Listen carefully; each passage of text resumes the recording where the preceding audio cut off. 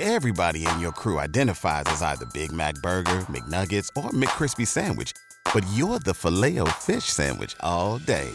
That crispy fish, that savory tartar sauce, that melty cheese, that pillowy bun. Yeah, you get it. Every time. And if you love the Filet-O-Fish, right now you can catch two of the classics you love for just $6. Limited time only. Price and participation may vary. Cannot be combined with any other offer. Single item at regular price. Ba-da-ba-ba-ba.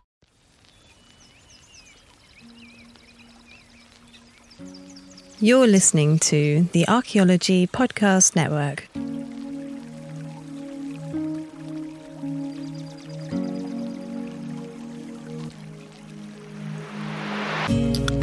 Today is July 31st, 2017. My name is Lyle Bolinqua, and I am a co-host of Heritage Voices podcast, along with Jessica Yanquinto.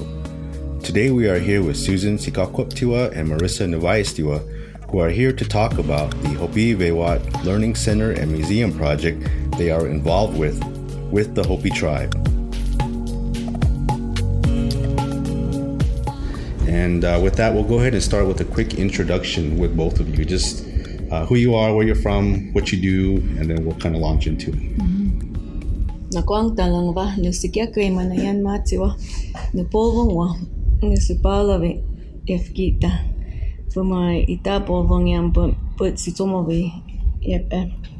Good morning, everyone. This is Susan Sikakuku. My married name now is Susan Sikakwaptiwa, though. That's how I'm known today. I'm Sikakuiman is my Hopi name, and I'm a member of the Butterfly Clan from Hopi, and I live at the village of Supaulevi, where my father is from, but my family and clans from Sitsomovi village in First Mesa. Dalasan manayan Hopi matiwa na kaewa tewa kita Marissa Navaistiwa from the Corn Clan and from the village of Tewa. That's fine. Why don't you also talk about where you work at and what you do, just to give people a sense of that context. Right now, I'm. This is Susan. Right now, I work at the Hopi Foundation. I serve as the program director there at the foundation. I do a lot of other work outside of that, though. A founding member of the Hopi Food Co-op, very involved and engaged in the community food work there. Also did a lot of the Hopi Vewat project that we're going to talk about today in my volunteer time. I'm also a museum consultant and still do a little bit of that when I can, and just a gardener. That's what I love to do most, so that's part of how I spend my days. Professionally, this is Marissa. Professionally, my title is Capacity Building Director over at the Hopi Foundation as well. I've been working there over the last 5 years. Prior to that, was doing work nationally in the field of philanthropy, native philanthropy. So my background comes from that arena as well, understanding or teaching tribes how to build their own foundations. And so, my skills and knowledge in the field of native philanthropy is kind of what helps ground me in the work when I think about capacity building here locally on Hopi, and thinking out of the box about how we can invest as a people in our own strengths as a community, and taking that with infused with our cultural knowledge and teachings and the way we were brought up and taught by our elders about the importance of not forgetting about our culture and our language and how we do business today. So that kind of really is my guide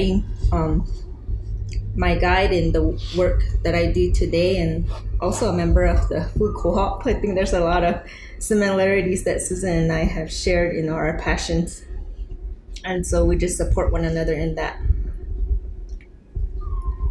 Cool. It listening to your descriptions of what you do and what you like to do, both professionally and personally, there's a lot of community involvement in what you're doing here. And so I think that's a really good place to start with in terms of where did this idea, what does Hopi Vewat mean? Maybe not just literally in the Hopi language, but what is the concept of it, and where did this idea of a museum / learning center / whatever else it's supposed to become. How did that come about, and where did your involvement begin? Let's start with Susan. Sure. I was a first year out of undergrad school when I started working for the Hopi tribe at the Cultural Preservation Office.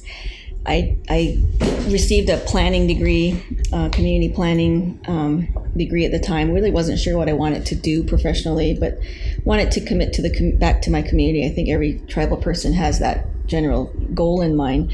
So I moved back home and was at the preservation office, and that's when I learned about plans that the tribe had to build a cultural center / museum.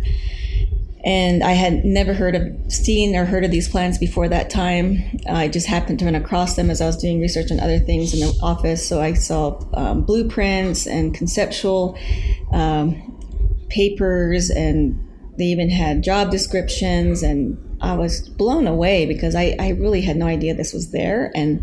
But it really inspired me and excited me about the possibility of working in this place. And when I saw it, I was immediately drawn to it, and I said, that's where I want to work.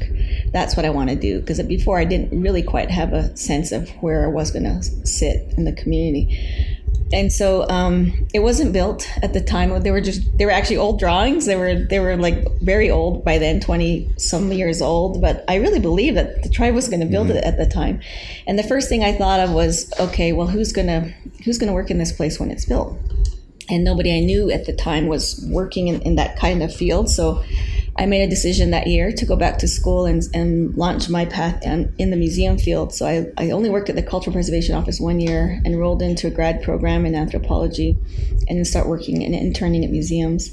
And that led me in a path of 16 years of finalizing a graduate degree and that much experience in great museums across the country.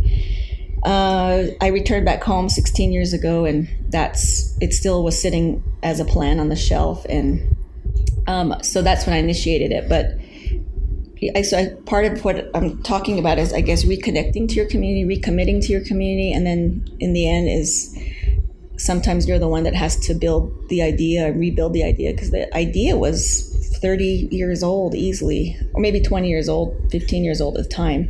But now it's about 30, 35 years old. And I realized as I was doing research, there was a lot of people before me whose idea this was. People who are no longer here. They had reading some old documents and letters. There was great interest by our community to have something of this nature to support our community in cultural education, perhaps, in museum / collections work, exhibit work, and then also to support the tourism part of our community. It was originally designed to help do that as well.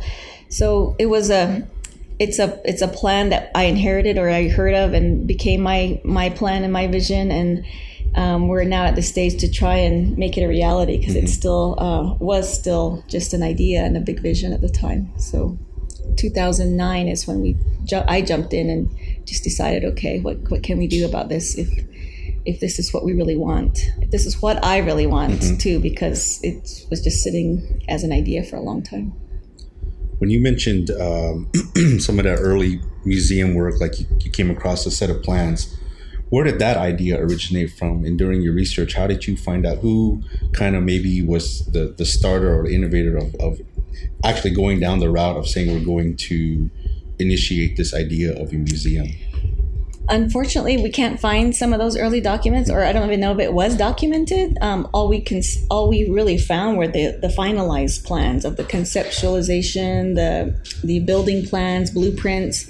So some of the real early ideas were not. We haven't been able to find any documentation. What I did find in some of my research was some letters written by Mr. Fred Cabody before the Hopi Cultural Center Museum was built. Which is another small independent nonprofit museum. But he was an artist. He worked for the Department of Interior. He was involved in a well-known artist actually across the country, a lot of connections, was connected to the American Indian Arts Institute in Santa Fe. And he just saw the many things. He was a real visionary. He saw the artistic quality of our community members here at Hopi. He was doing murals all over the place. He saw how we could make an impact in the arts field. And it was really, so that's the only research I found was Fred Cabote's letters of wanting to create a small place where we could support artists in our community. And he saw a museum based on his work with other museums as a way to do it. And so that actually was born. This very small Hopi Museum that still exists today is there and still there, barely. But the bigger tribal plans, we've never found documents. But there's conversations that we know of that took place by people who are gone now. They were people like LG and Josh Vetma. I don't know if you remember some of the names that we've been hearing. Marissa Honani. There's a gentleman, Honani from Kipuxmon. So there's about 6 or 7 older elders. They were probably young men at the time who were supportive of a museum idea, and I don't know how connected they were to Fred's idea. They weren't artists per se; they were just elders in the community who envisioned. So, unfortunately, we don't have that research, though. Those are the questions we're asking ourselves: like, who really stemmed, or how did this begin? But it's had many very life cycles, and then died out, and then revitalized and died out over the course of 30 years. Yeah, it'd be interesting. Somewhere out there is the holy grail of documentation, or somewhere someone has notes. Probably talking about this. So it always sounds like this idea of what this institution or whatever it's going to be has always been a community-based idea, and so it's really unique in that respect, in the sense that it's always been home-based. The idea has always been that Hopi has been looking for something from within its own communities to serve the people here at home, trying to balance that, that fine line of what do we preserve for ourselves and how do we go about doing that, but also how do we balance the outside interests of people coming in. So correct, yes. It's really neat to see that, or kind of get that understanding of where the museum idea came about and how you jumped in. And so how about you, Marissa? Where do you find yourself entering the game here?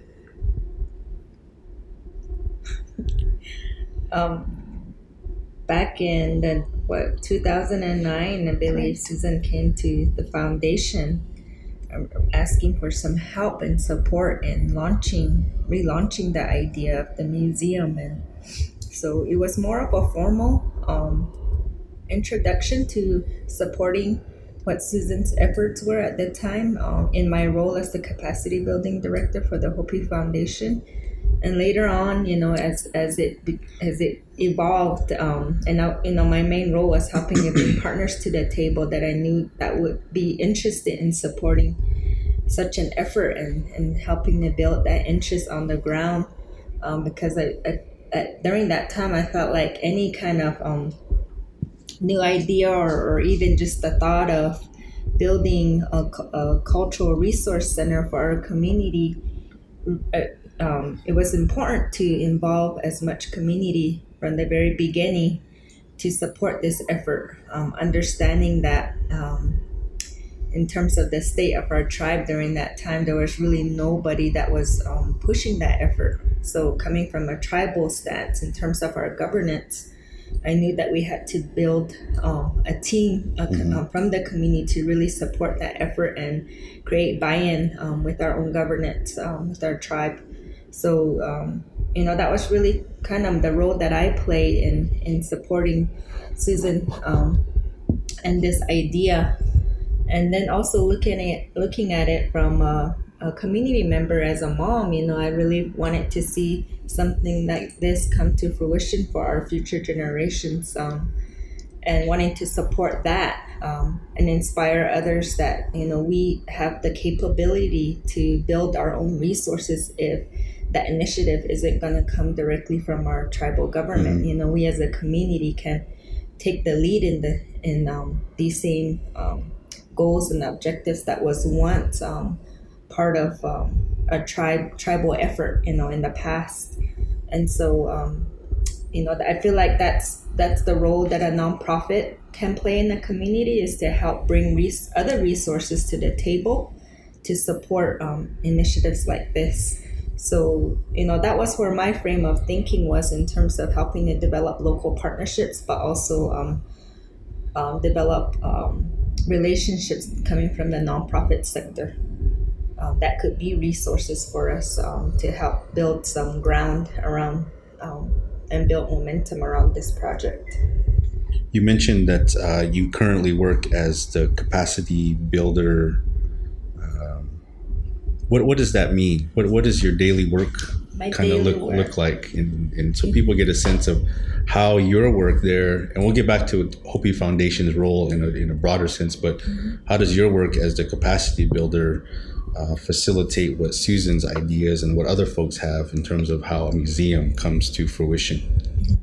In relation to this project, my role as a capacity building director is really to and working for a nonprofit is really helping to build the sectors to come together, such as the business sector, our tribal government sector, and then the community.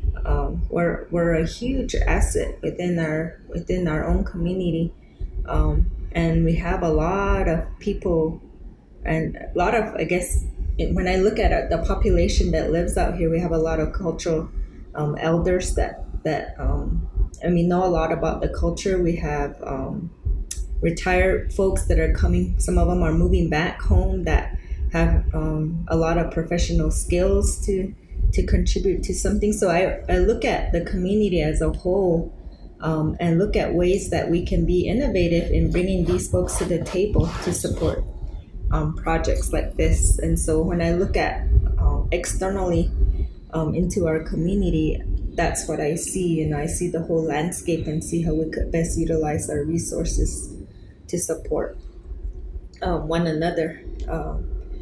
And I think that kind of thinking comes from, really, it's like something that we were always taught by our elders, is to be creative with the skills that we have and make best resources of the tools that we have and apply it.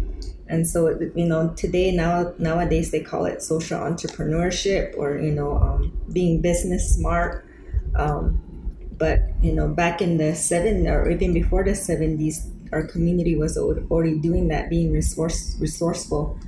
And in relation to this project, I've seen a boost looking historically back around the 70s, where people were moving back home who had gone away to boarding school, coming back home wanting to apply the skills that they had, opening up their own businesses, such as the co-op, where people were coming home wanting to make, jewelry and make a living off of it. So, they were applying what skills they knew.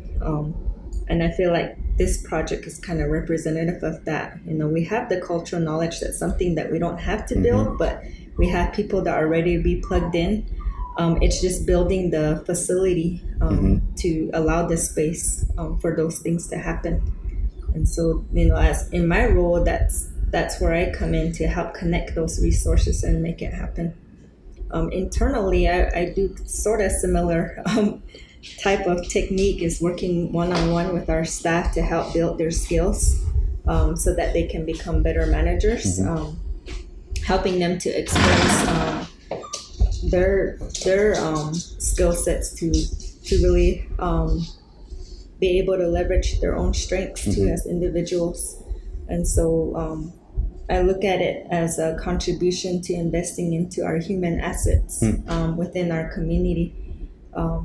And so that's really kind of my role as the capacity building director, is to help build those skills and resources and partnerships to support our programs and help them grow. Well, I think this is a good time to take our first break. So we'll go ahead and do that real quick. The rest of you, why don't you stay tuned, and we'll be right back with Susan and Marissa. O'Reilly! You need parts? O'Reilly Auto Parts has parts. Need them fast? We've got fast. No matter what you need, we have thousands of professional parts people doing their part to make sure you have it. Product availability. Just one part that makes O'Reilly stand apart. The professional parts people.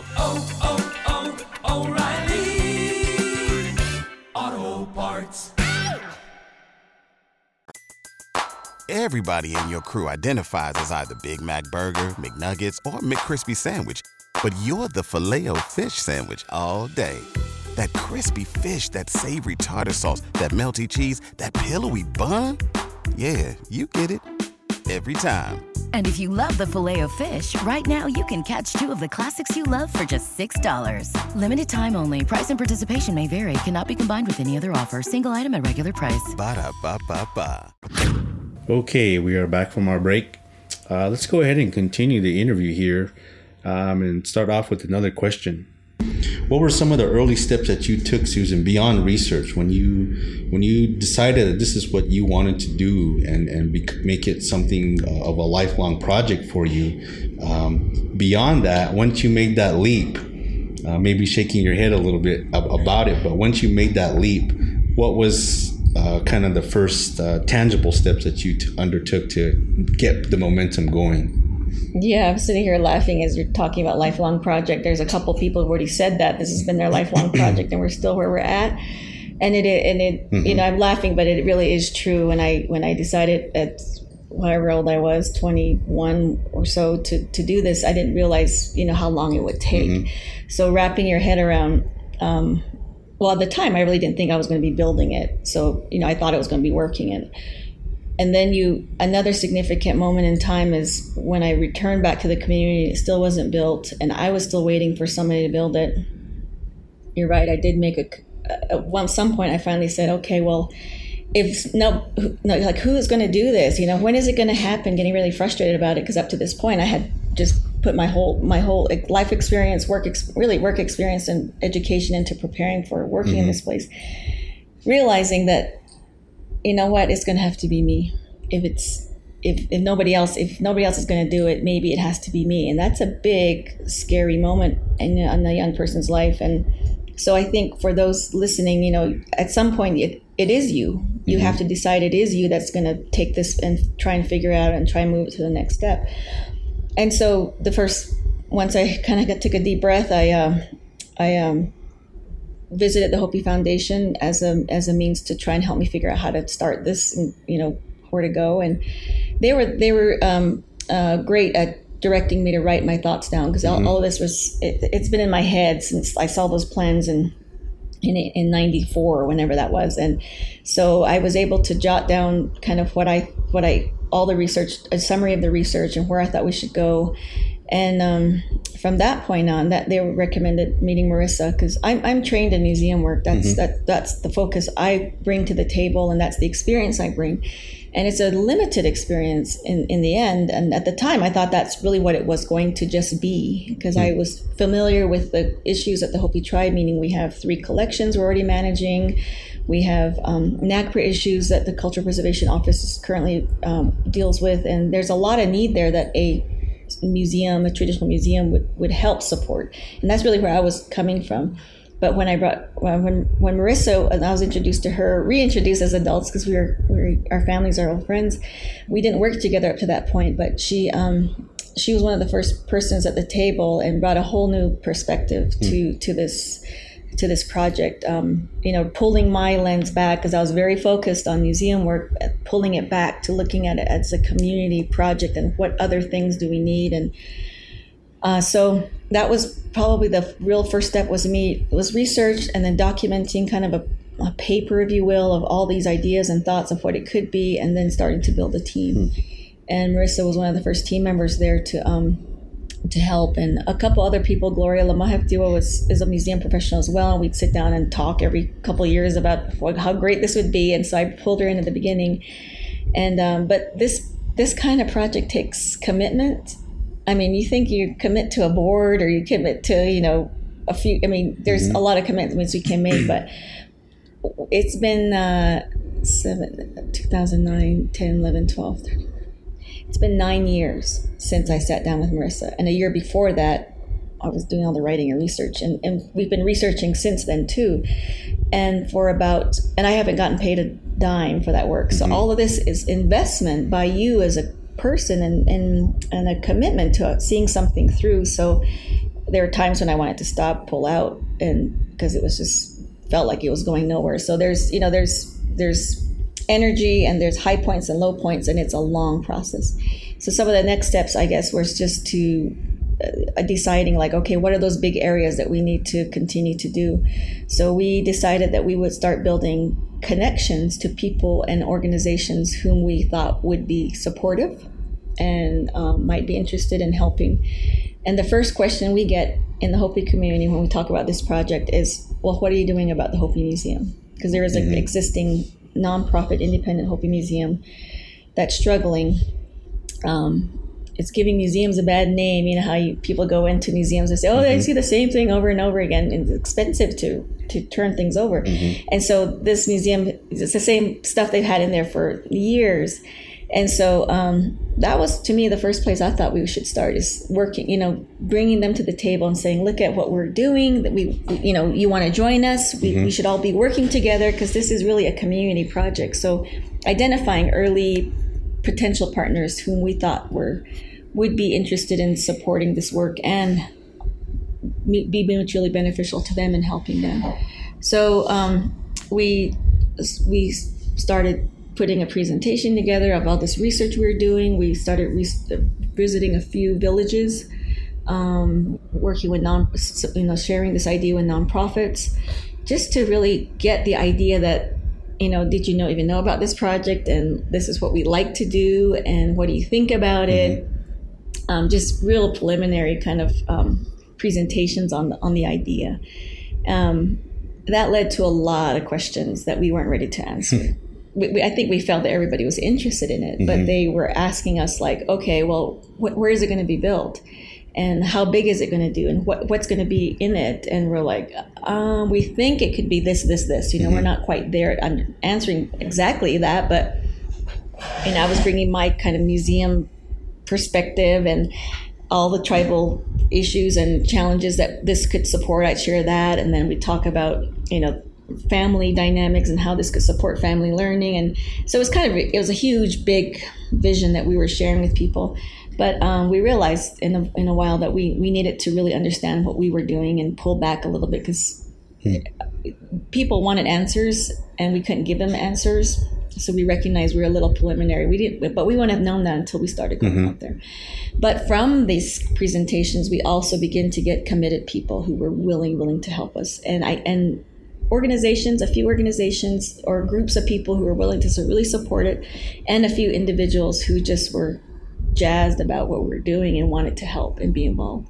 And that's how we begin to also build a team, having a lot of meetings, at least once a month. So we built partners with the Hopi Tribe Land Team, or Land Commission as they're known today. We built a partnership with the Mankapi Development Corporation at the time. They had plans to build a museum, we learned, and so they were really interested in what we were doing. Those were probably our two big early champions. The Hopi Foundation gave us in-kind support to have meeting space and be sounding boards to our ideas and our process. And it was actually the Hopi Foundation as well that encouraged us to begin documenting how we're doing this work, because none of us set out to build this thing. And so how do you do it is the first question. We're like figuring this out as we go along. So a lot of things have been built in our community, but no one ever documents, or we don't know where that research is. So document what you're doing so others behind you can learn how to do this too, or you can share your experiences. So we did a lot of great research. I mean, it led from one point to another. And Marissa can share more. I think that I'm not remembering at the time, but one of the things that we did find out was that realized that we wanted to do was a lot of conversations about keeping this entity separate from the Hopi tribe. It would support the Hopi tribe, but it wouldn't be within the Hopi tribe. That we recognized the research we were doing, that the past efforts to build a museum they were funded heavily and supported heavily by the Hopi tribe, but they also were not fully seen because of issues of the tribe, mainly politics and administrative leadership turnover. And we recognize that this needs to stay here for a long time. Once it's up, we need to be able to keep it safe from those types of risks and impacts. So we some early decisions, we decided it was going to be separate, but we didn't know how separate and what connection it was going to be. So one of the first things we did was do some nonprofit research on what kind of nonprofit it was going to be. Most museums are nonprofits in the country, and so we just identified things like that we needed to learn more about, and then make some informed decisions on the next steps. And that would lead to more questions, so we go down and do more research. And so it's been slow but steady pace. And I don't know if Marissa wants to add any more to that's how it got started 9 years ago. Yeah. Well, the only thing I have to add is just what Susan just described is really just launching the idea. And it was an already existing idea, so it's kind of like reintroducing it into the community and to the partners about, hey, we have this great plan here, and we want as community members to be able to make it become a reality. And so a lot of the initial work was about building awareness again of that idea and the plan of the tribe, and just kind of getting their perspectives on what they thought about that, because it's a new generation that we're speaking to in terms of the audience, new leadership.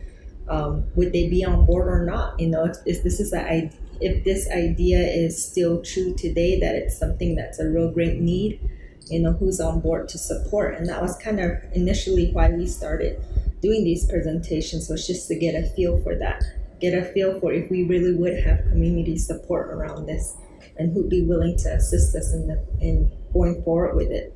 And so, and then also to hear others' perspectives about what they feel our community needs, because we did talk about the vision. For me, I feel the vision is broader than the concept of a museum coming to it from a cultural community member. Here, I really value the culture that we have. I feel like we're not making best use of the knowledge that we could be in the manner that will benefit the youth and future generations. So I feel like in this day and age, I actually really broadened that vision to look at it from how can we as a community come together to make some real sound decisions about how we want to build and strengthen our cultural assets within our own community. Because we have our culture, we have our ceremonies that we that support that, but in a way that we exist in this society today, how can we use that same knowledge to help guide our decisions into the future? And I felt like this would be a platform to delve deep into those kind of conversations, and to be able to create policy that helps to further that. Because right now at the tribal level, we don't have a policy that says every school should have Hopi Lawai as at the forefront of their curriculum. Some basic decisions like that I think could be made to be able to benefit everyone. And so I felt like this the idea or the vision could be inclusive of how we want to responsibly manage our own assets in our community, and it'd be a space where people can come together to share their ideas about that. And so it's really the whole early, back in 2000s, the early stages was really kind of building awareness, gaining support, and hearing back from other people what their thoughts and ideas were about this same vision. And so I feel like now that we've gotten to the point to where we're at now, we actually have committed folks that are really wanting to drive this project to the next level, which is really becoming institutionalizing it. So applying for the status of a nonprofit, establishing a board. So now we're actually at that stage where we're working on the policies that's going to help to guide our decision making going forward with this project. Let me make one more point that I think is key to understanding those early years. Was this plan, this vision, set and still sits within the Hopi tribal government environment and planning documents. A lot of investment was made by the Hopi tribe in the past in this. And so when I initiated it wasn't, I still saw it as a tribal thing. I didn't work for the tribe. I was just a volunteer at that point, a real committed, passionate community member.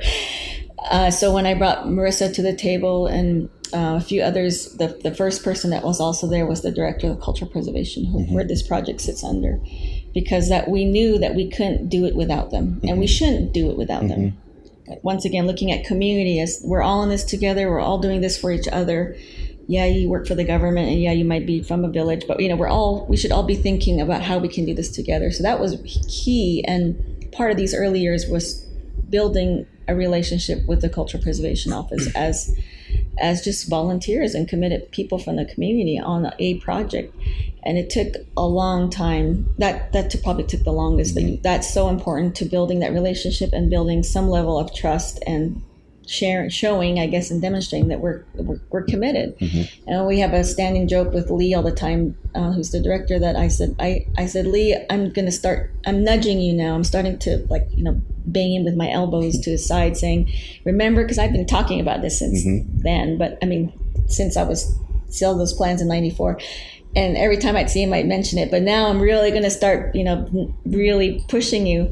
And so we have a joke that my bony elbows are coming into our good asset right now, because it's, that's what you have to do. You have to kind of just be there all the time and talk about it, be in your face, but also do some of the work that should be probably done by, and I guess in some ways it could have been done by people of his office, but they're overwhelmed. They're just overworked. They just have too much on their plate. And I knew they couldn't commit the time that this needed to get done. So we built this relationship and partnership with him from that very beginning. And that's where, we still see this as a partnership with the tribe. Let's talk about, you mentioned when you all as a group, a working group, and now you're going to have active board members and perhaps an advisory board. When you make that decision to go down the nonprofit road, what are the pros and cons versus, there's different mechanisms that this institution can become a reality through. One is the nonprofit realm. Again, you mentioned early on, one can be a formal tribal program that's under the tribal government, whether it's through 638 contracts or some other, federal mechanism that helps us move along. What are some of the obstacles or issues that you had to deal with in terms of, okay, we're going to go ahead and move forward as a nonprofit? What was the ultimate impetus to say that would be most beneficial for us right now? And either one of you can answer to that.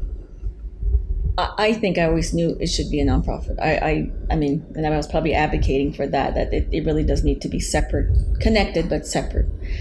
And so I was very clear and transparent on that. It wasn't an issue for me. And Marissa comes from the nonprofit field, and I'll let her share her answer. But there's just so much experience in any tribal community about how tribal government is really hard to work with. Sustainability is one. Financial sustainability is one piece of that, but just the bureaucratic nature of a tribal government, trying to write grants and funnel money through, it's just difficult. It's just hard. And I'm not saying that's a great excuse, but I also don't, to me, this is my personal opinion, it's just that the tribal government really is not set up to support that type of work as well. They do some of it, but it's just not designed for that as well. So it just makes it harder.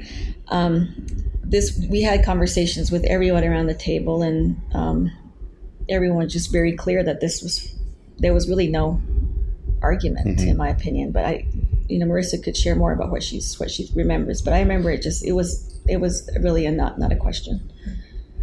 Well, we had those kind of inklings early on, but we also did our due diligence through research. We talked with other, I have my connections in the nonprofit arena of founders of tribal museums, and they told me their opinions about that, and a lot of the tribes that decided to go that route in terms of developing their own museums went the nonprofit route for that very reason that Susan stated, because of tribal politics, and they wanted this institution to be owned and built by the community for the community.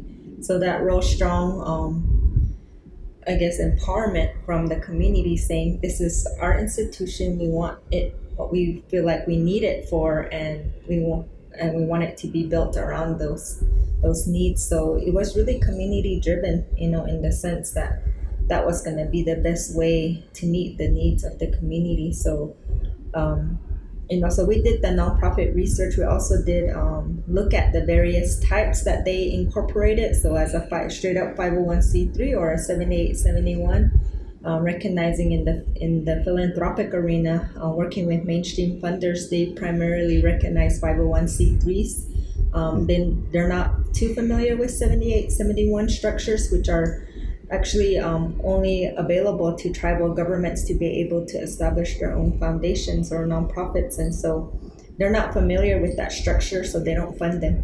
And so that was a challenge for some of the museums that did go that route, is to be able to receive the same kind of funding that a 501c3 would.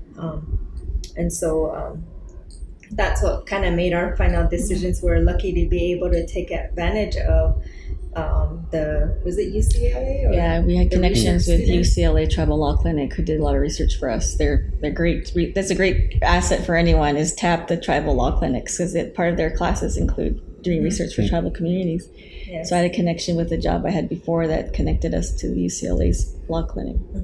So they did all the groundwork for us in terms of researching that and the pros and cons of incorporating through each route, and did a public presentation to our community, which we're always looking at ways that we can give back in this project to our community. So the research that that they conducted for us, we held a community event for people to come learn and understand the difference between 501c3 and 7871s and how well that's been working for tribes, for anyone that's interested in incorporating for whatever.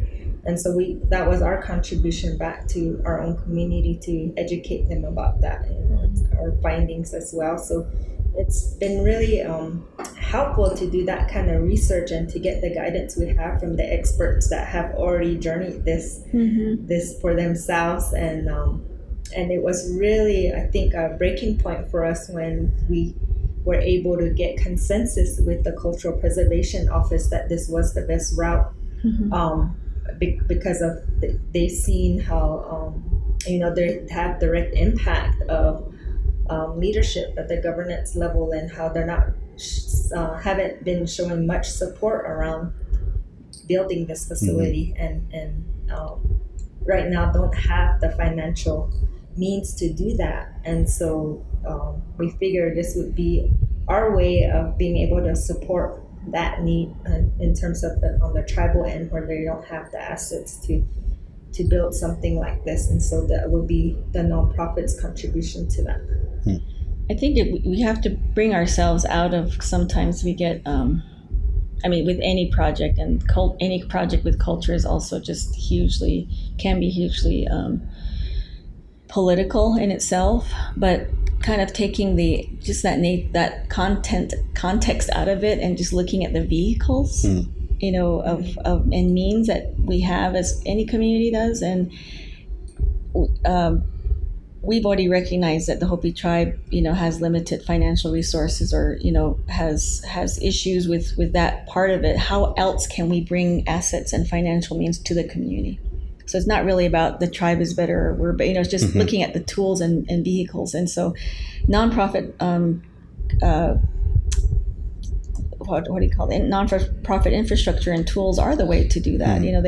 You can set up these organizations that help. That's what they help do is field and bring and connect, give a vehicle for people who wish to contribute in different types of ways to any kind of project. So just looking at that in itself is I think taking yourself out of the big picture and just looking at vehicles is kind of huge. And some of the early grad work I did too was looking at different tribal structures. Like there's several different tribes who created a museum as a tribal program, interviewing them, like what was that like, and how are you still sustainable, how have you been able to grow, and then all the way out to what we're thinking of now. And then we have a great organization in our community, the Hopi Education Endowment Fund, who is structured as a 7871. So we visited them and talked to them about their challenges as part of our decision making, and they help provide insight for us. So just looking around you and learning from others, that's how we were able to get to where we're at now as well. So a big question people probably ask in your early presentations, how much is this going to cost? What are your ideas about that? And I know it's an unknown number maybe at this point based on some of those early projections. When you said you talked about finding museum plans, was there a dollar amount already associated with those plans that you discovered? There was some early dollar amounts, and this is probably the 80s, when mid to late 80s when they were finalized. And I can't remember if there's a whole housing element that was actually designed as part of it, and I can't remember the housing part of it was included, but some of the early numbers in the 80s were 11 to 15 million for that plan at that time. We are 30, almost 40 years since that point, and we have another team member who's a architect and did some early estimates. Just looking at the same square footage and the same blueprint of that time, and looking at the costs to build, and we don't quite know what it was going to be built from, so these are just really early estimates. It's jumped up to easily something like 40 plus million if we were to build that particular structure. So we're looking at a large amount of money, but we also recognize that we probably can't build all that at one time. So it's really they give you really good, it's a lesson in humility of what you're really dealing with. And then it brings you back, to some degree, a project manager on this is like, okay, what's feasible, what's doable, because, we don't have 40 million floating around right now. So where do we start with? And so we haven't even gotten to like the real projections of our project yet. We're really just trying to build a team and find a location. The land sites, we really can't design anything until you have a piece of land to design around. But yes, those are the early projections. Yeah, what about site location? I know that's been, there have been several offers in the past from different communities out here at Hopi, but also off reservation. Are those still kind of in contention, so to speak? And I know that's still probably down the line somewhere, many, many years, perhaps, hopefully not too far down the line. But I think it sounds like this is hopefully going to be something that's based on the Hopi Reservation first and foremost. And you talked about we can't build it all at once, so maybe like a repository for actual curated items partially located here on the reservation or somewhere else. Yeah, we don't. Right now it's everything under the sun and all those great ideas everybody has.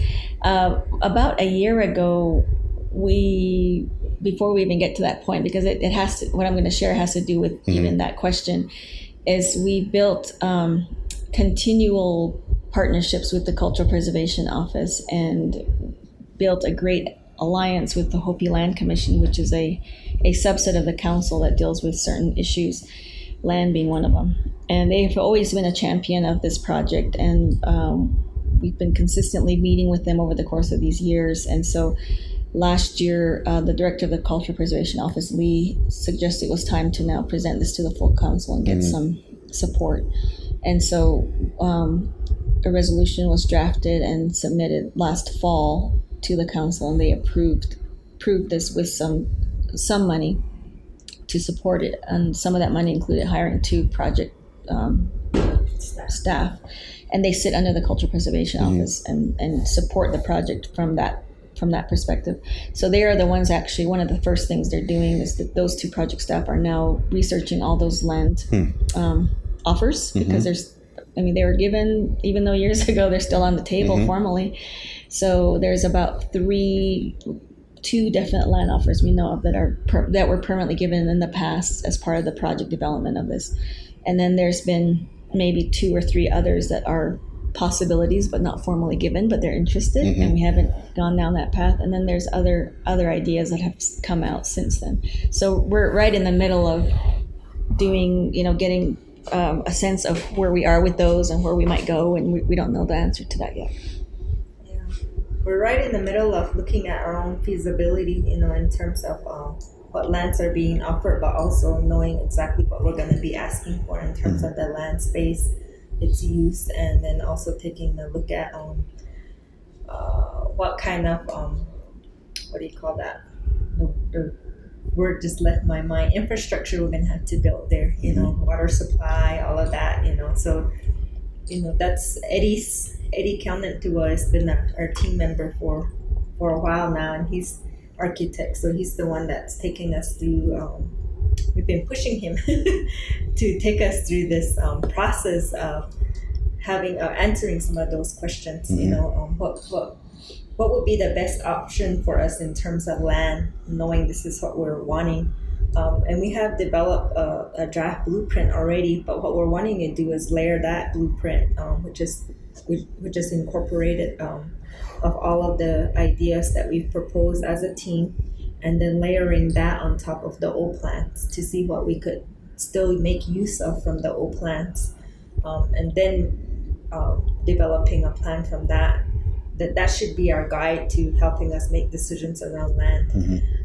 And so that's kind of where we're at right now. We're just waiting to go through that process, and then also continuing to strengthen that relationship with the tribe, because they're the ones that are going to be the naysayers or yay-sayers in terms of moving it forward too.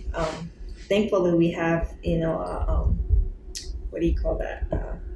We've gotten their approval to continue to work on this project, but you never know if that's going to change in terms of the landscape, because we're coming upon a new election.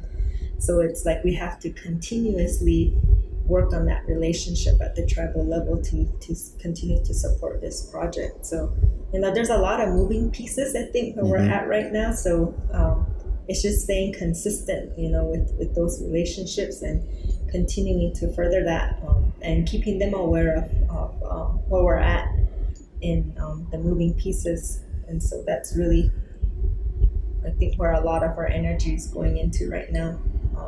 We've just got news on our incorporation. We filed our incorporation papers about a month ago, and we've received official designation from the state of Arizona that we're incorporated. So we're now in the process of filing our 501c3 application with the IRS. So the Hopi tribe, when they sanctioned us last fall, this project, I guess the other point I should make before that is that we had been working as a community team up to that point. We're still grassroots. We don't have any titles. We don't have any money. We just have this great idea and passion to keep going. And we realized that at some point we can't operate that way anymore. We can only get so far. And it takes resources, it takes money, it takes commitment more than we were giving. And if we were going to be a true partner with the tribe needed to be a formal partner. And so part of this decision to present this project to the tribe was to get that formal partnership and from them. And so the resolution that was passed designated this as a formal tribal project again. And it created a task team, of which a lot of us who were community members and volunteers on this were designated. It gave us a small budget to hire some staff, and it also it directed the Culture Preservation Office as the program of the tribe who's going to be working on this from the tribal side to create this nonprofit, this new nonprofit. So we were already planning on doing that. That was the path, but we educated them on the fact that this is how it should proceed, and so they sanctioned that whole initiative. And so we're on the track to making that part happen. And so yeah, you're right. We're just every time we see a council member, every time we see the chairman, I'm like throwing a little few bits of where we're at with the project, and we can't just rely on the project staff to do that for us. All of us are lobbyists. All of us are ambassadors of this project. Okay, cool. Well, I think we'll go ahead and take our next break. So we'll do that right now. The rest of you keep listening, and we'll be right back when we return with Susan and Marissa. Join us today during the Jeep Celebration event. Right now, get 20% below MSRP for an average of $15,178 under MSRP on the purchase of a 2023 Jeep Grand Cherokee Overland 4xE or Summit 4xE. Not compatible with lease offers or with any other consumer incentive offers. $15,178 average based on 20% below average MSRP from all 2023 Grand Cherokee Overland 4xE and Summit 4xE models in dealer stock. Residency restrictions apply. Take retail delivery from dealer stock by 4/1. Jeep is a registered trademark. All right, welcome back. Here we are with Susan and Marissa again. Let's go ahead and continue on with the interview. Yeah, we're relatively young people in the community, and so that we have that working against us sometimes. We're both female. We haven't quit yet, so I think it comes out in different ways. And I think I remember when Marissa, one of the first few conversations we had with Marissa, I was sharing with her, what we were trying to do and what I was trying to restart. And she said, I said, we're trying to build a museum. I said something like that. And she said, well, we need to build relationships.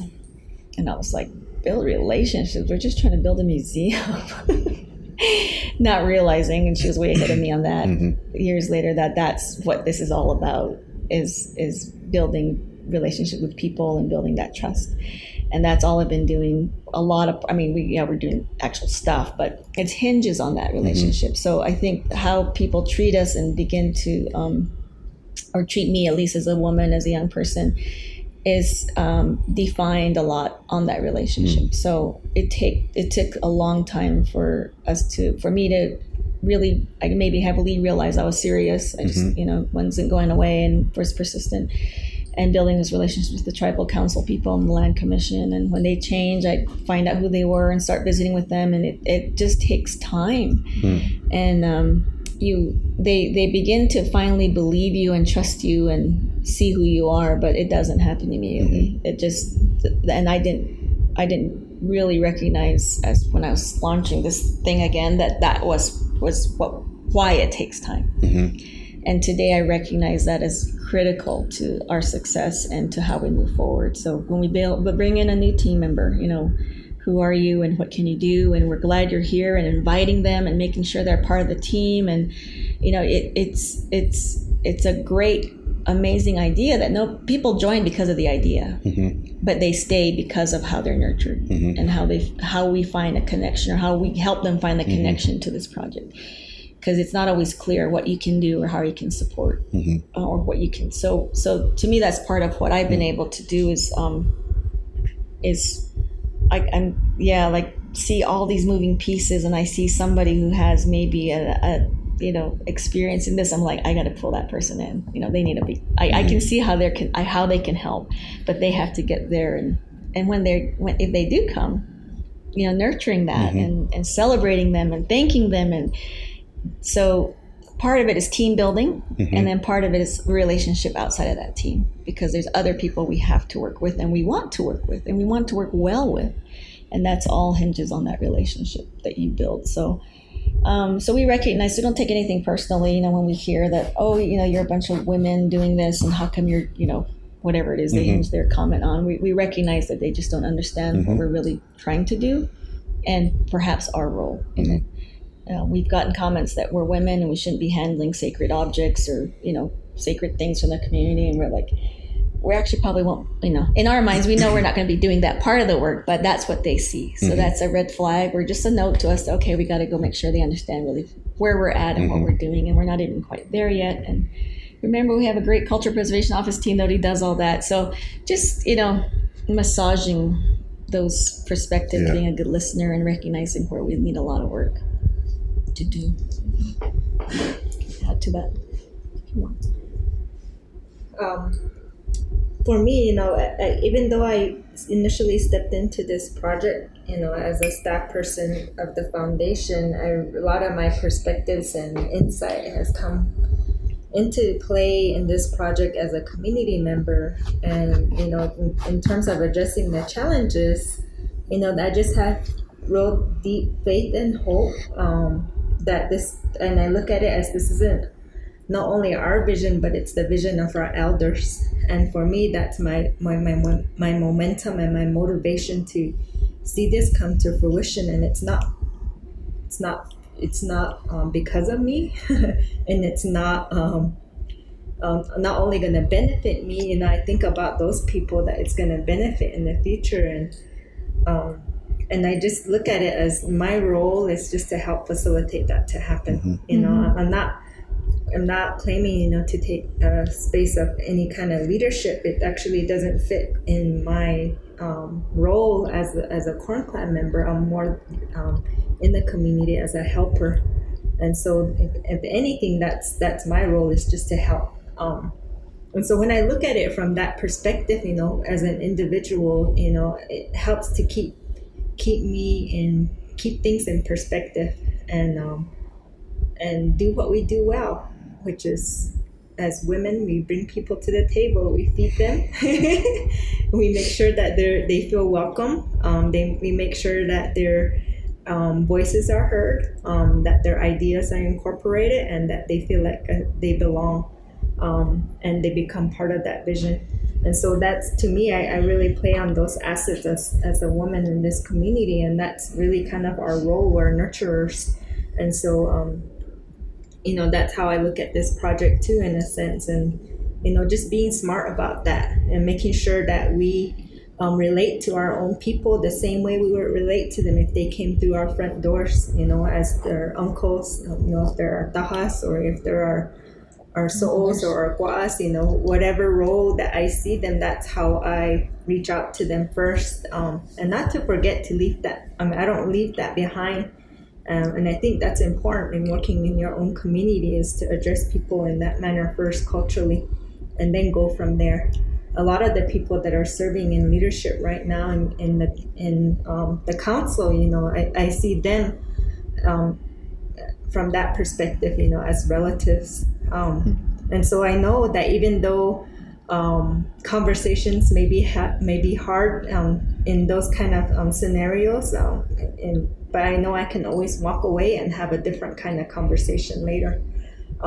So those kind of things are, I think, important to remember when you're working on big projects like this. Is as long as you're keeping that relationship good, and a community level, people will come to the table and will overcome their own nuances, that come into play around, because we all have our own opinions about things, but let's talk about it, let's learn more about it, and let's come to a consensus around how we can support one another in that, and even though we have our differences.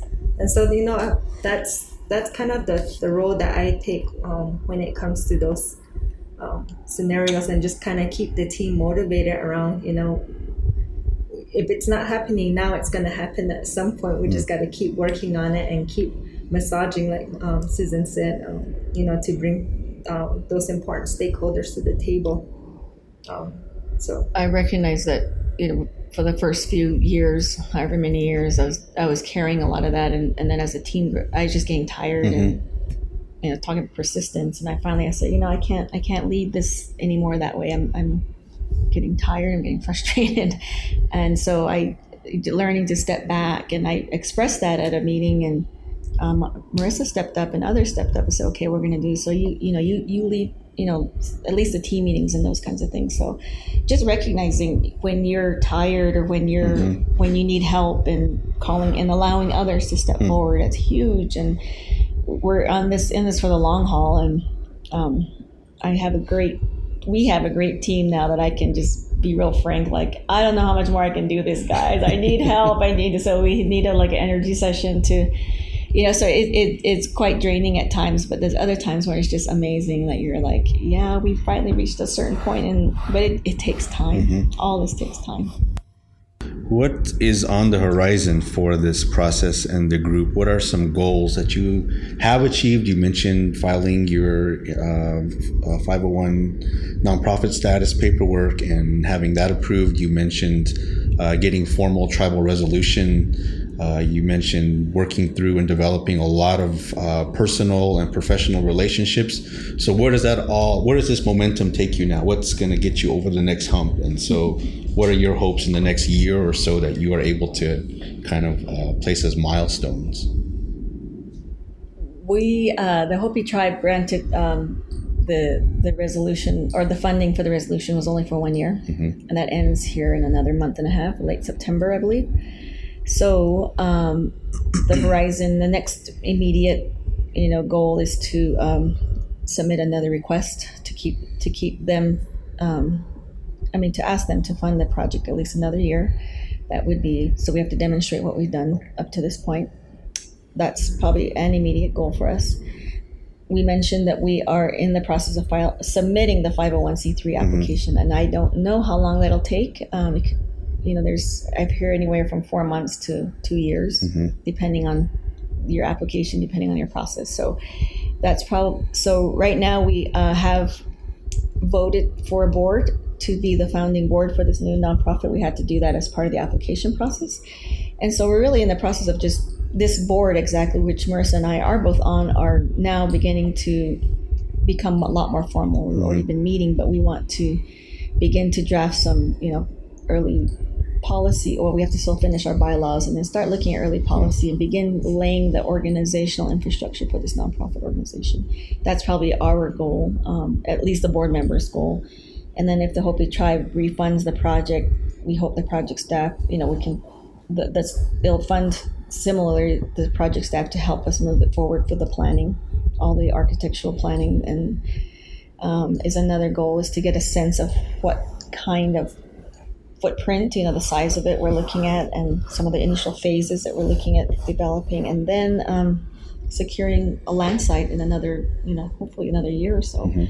Those are three huge things. They're all moving at the same time, and we work full time, so we can't be involved in all those conversations. So that's why the project staff is really key to keeping those pieces moving.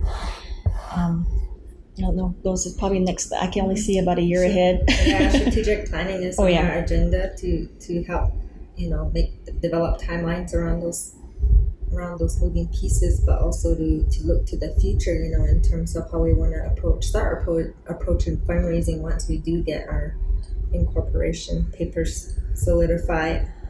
We already have draft bylaws. It's just going through them and revisiting it and approving that as board. So we were already working on all of this stuff before we even had a board. So we were drafting things and pulling policies. We were pulling old, PD's position descriptions from organization. We did a lot of research, and all sitting in a file ready for us to start moving on. I think the other big piece that we have to really clarify is, I mentioned earlier that there's always going to be a connection to the Hopi Tribe through the Preservation Office on this project, despite it being a nonprofit. So one of the big areas that we hope to focus on within this next year is to define, through a memorandum of understanding or memorandum of agreement, define what that relationship looks like and who will be responsible for what and who's doing what. Because right now we don't have a clear sense of that, and that's what we need to have in place. So we hold each other accountable for that those pieces, or that part of whatever we agree to move it forward, because we don't see the Preservation Office going away. I hope not, because they have a lot of work to do. We are not assuming a lot of Preservation Office work unless they wanted to give it to us, and we talk about if and yes and how and when, and so that's a lot of work that needs to happen in this next year. In addition to that, I just look at it as how we want to share responsibilities, because then we also have our Hopi Bewa task team members, which is another entity that's separate from the board. So we have two other partners, two entities that we're really wanting to define roles and responsibilities around. Hopefully that's going to happen in our strategic planning session coming up. Another priority that we determined at our last meeting was going back to relationship building. So starting to meet with the villages again, letting them know who we are, having them meet our board members, task team members, and CPO staff, to make sure, that they understand what it is that we're trying to do, and then bring others to the table that's willing to help. So there's a lot of different ways that people can contribute at this point, because it's bigger than us. Way bigger, And so we just keep that door open, for anybody that wants to come to the table and contribute in some way. There's so much work that needs to get done. And so we're just working on what's immediate right now. But yet in the future, we look at developing working groups to help design, help further the design of the museum. And what is it that the community wants? We have some feedback from the past plans, but is that still present today? And how do we want to make sure that that's included? And how is that going to be delivered in the future? So really getting some insight and perspective into that. I'm really excited to seeing how the next couple of years is going to go, and looking forward to that strategic planning, because I think that's going to really help create transparency for all our working groups that we have right now. Clarity, yeah. And some deadlines. Right. Well, I want to thank you two for giving of your time today and sharing this process that has many, many moving parts and has been going on for decades now. Any final thoughts before we close out and let you move on for today? Just thank you for stopping us for a little while and talking about it, because when you're doing any kind of work, you just go, and it's really great to stop and reflect. And we're kind of good at that for a while. We haven't done that recently, and this is giving me a good reminders of a lot of things of where we've been. And of course, the strategic planning we have coming up also will help us do that. But it's helpful for us to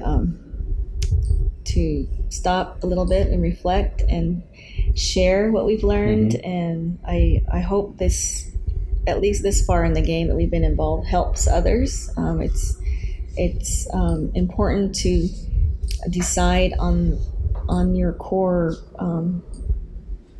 value of how you're approaching work. And for us, this is for Hopi by Hopi, and we have enough people committed in our community today to make this happen on our own. And it's not going to happen fast, but it's going to happen right. It's going to happen from that perspective, and we don't know what we're doing, and that's okay. But we're taking the time to figure that out and make sure that we feel good about the decisions we're making. And that's important as we move forward. So I encourage anyone to, if you've been thinking about that thing that you've been waiting for, maybe it's you, maybe you're the one that needs to pick that up and get it going and started and build that team, because there's a lot of work that we need to do in our communities, and it's up to us to do it. We are the ones who are going to make our communities what we want it to be and how we want it to be. So encourage those and other tribal communities to do the same.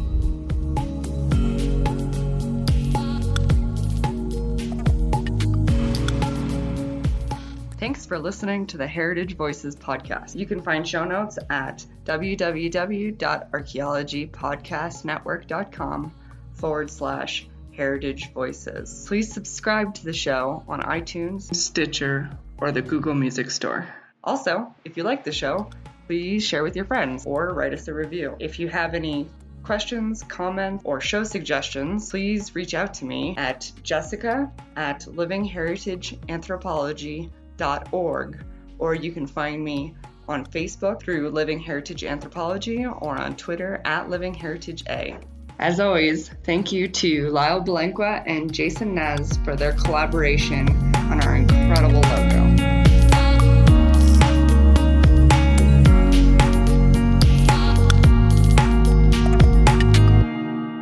This show is produced by Chris Webster and Tristan Boyle and was edited by Chris Webster. This has been a presentation of the Archaeology Podcast Network. Visit us on the web for show notes and other podcasts at www.archpodnet.com. Contact us at chris@archaeologypodcastnetwork.com. Thanks again for listening to this episode and for supporting the Archaeology Podcast Network. If you want these shows to keep going, consider becoming a member for just $7.99 US a month. That's cheaper than a venti quad eggnog latte. Go to archpodnet.com/members for more info. Pulling up to Mickey D's just for drinks? Oh yeah, that's me. Nothing extra, just perfection and a straw. Coming in hot for the coldest cups on the block. Because there are drinks. Then there are drinks from McDonald's. Mix things up with any size lemonade or sweet tea for $1.49. Perfect with our classic fries. Price and participation may vary, cannot be combined with any other offer. Ba-da-ba-ba-ba.